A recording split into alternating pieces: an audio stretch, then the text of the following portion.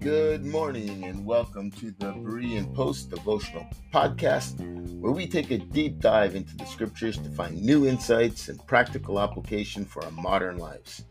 I'm your host, Dwayne, and I'm absolutely thrilled to have you with us today. Each day we'll explore a different passage from the Bible, unpacking its meaning and exploring how it can guide our lives for today. So grab your Bible, your favorite drink, and get ready for an exciting journey of discovery. And if you want to stay up to date on all of our latest podcasts and blogs, be sure to check out bereanpost.ca. Also, join our Facebook group where we call ourselves Bright Future Bible Freaks, and we have a lot of fun there together. But right now, we're going to get started and jump right into today's devotional.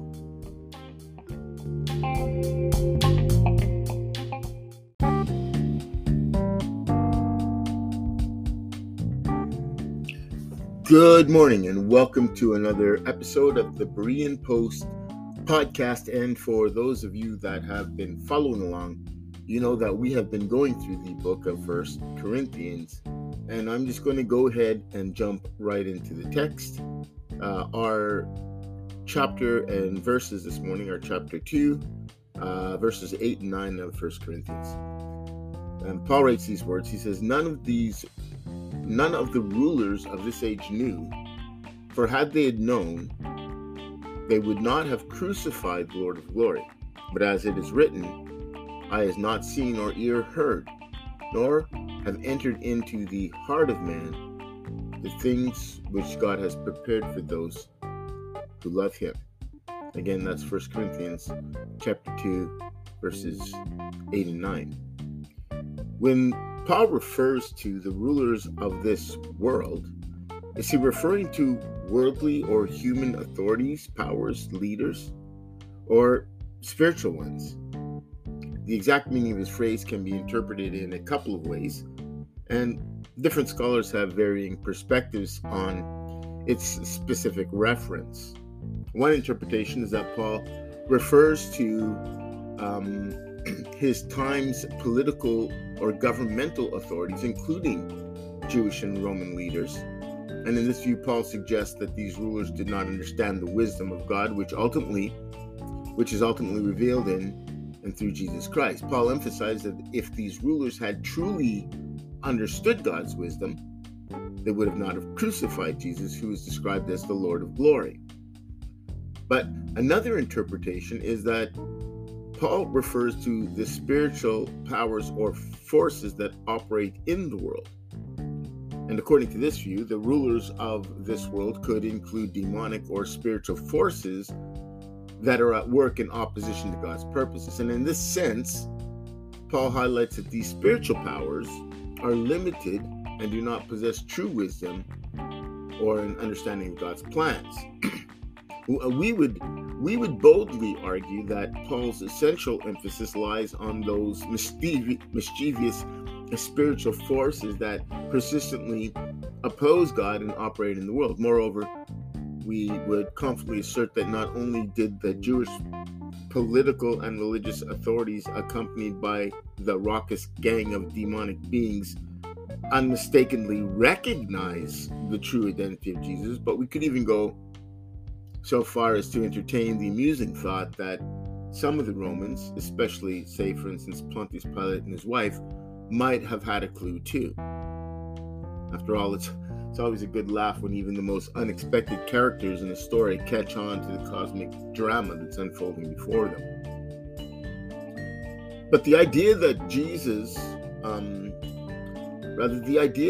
the Jewish leaders, political and religious leaders, and possibly some of the Romans knew who Jesus was, aligns with the parable in which Jesus implies at least that the religious leaders of his time were responsible for his death. In this parable, Jesus argues that they recognized who the heir was. So consider the text for a moment. Consider the parable. Jesus says, here another parable. This is found in Matthew 21:33 to 41. And these are the words of Jesus. Here another parable. There was a certain landowner who planted a vineyard and set a hedge around it, dug a winepress in it and built a tower. And he leased it to vine dressers and went into a far country.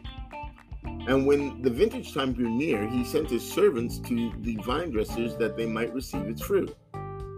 And the vine dressers took his servants, beat one, killed one, and stoned another.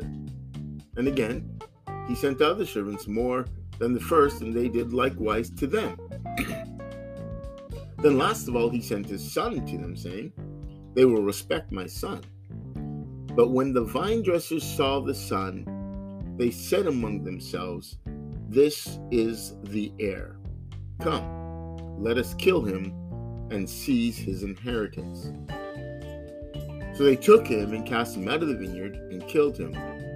And therefore, when the owner of the vineyard comes, what will he do to those vine dressers? And they said to him, "He will destroy those wicked men miserably and lease his vineyard to other vine dressers who will render him the fruits in their seasons."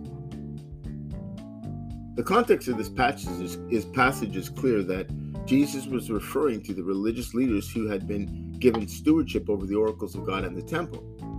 These leaders were to be mediators between God and man until the appointed time that Jesus came. What we notice is clear. According to this parable, the vine dressers, which would be equated to the religious leaders in authority, knew who Jesus was. And in fact, the following text confirms that they understood that Jesus was referring to them. And when the chief priests and Pharisees heard his parables, they perceived that he was speaking of them. That's in Matthew 21:45. So similarly, the evil spirits Jesus encountered during his ministry also displayed knowledge of his identity. And that's evidenced by their cries of, "We know who you are. What do we have to do with you?" Consider this. The text says in the Gospel of Mark, "Now there was a man in their synagogue with an unclean spirit. And he cried out, saying, 'Let us alone. What have we to do with you, Jesus of Nazareth? Did you come to destroy us? I know who you are, the Holy One of God.'" And then, of course, there's another collaborating verse just a couple chapters later where it says, "And the unclean spirits, whenever they saw him," meaning Jesus, "fell down before him and cried out, saying, 'You are the Son of God.'" And that can be found in Mark chapter 3, verse 11. Now, regarding the phrase, had they known, okay, so regarding the phrase, had they known, its significance doesn't revolve around a case of mistaken identity for Jesus. No, instead, their perplexity centered on the remarkable twist God pulled off using death as a tool to bring forth life. Paul often speaks about the struggle between the kingdom of God and the forces of evil. For example, in Ephesians 6:12, Paul states, "For our struggle is not against flesh and blood, but against rulers, against authorities, against powers of this dark world, and the spiritual forces of evil in heavenly realms." However, Paul's letter also frequently addressed the tensions between the message of the cross and the expectations and wisdom of the world. The apostle highlights that God's wisdom often appears foolish to the world, and the rulers of this world did not understand God's plan or wisdom. Therefore, when Paul refers to the rulers of this world in 1 Corinthians 2, he's likely addressing both in his time political authorities and the spiritual powers that work in opposition to God's purposes. As we delve into this text, we uncover profound significance in Paul's message that can resonate with us today. But before anything else, we must reflect upon whether our perspective aligns with Paul's regarding the influence of spiritual forces and the recognition of the interconnectedness between the present political systems and those spiritual entities. Well, do you believe that? We do. Whether Paul refers to his time's political authorities or the spiritual forces at play in the world, the central theme remains constant. The wisdom of God embodied in Jesus Christ surpasses the limited understanding of world leaders and powers, be they political, spiritual, or both. These powers fail to grasp the profound consequences of crucifying the Lord of Glory.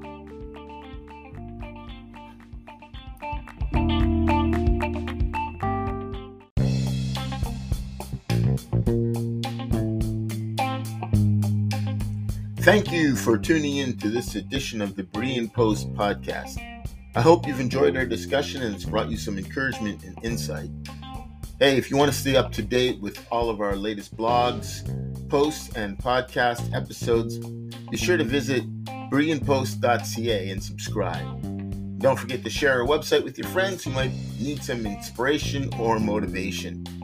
You can also join our community of Bright Future Bible Freaks on Facebook. Until next time, may peace and blessings abound in your home.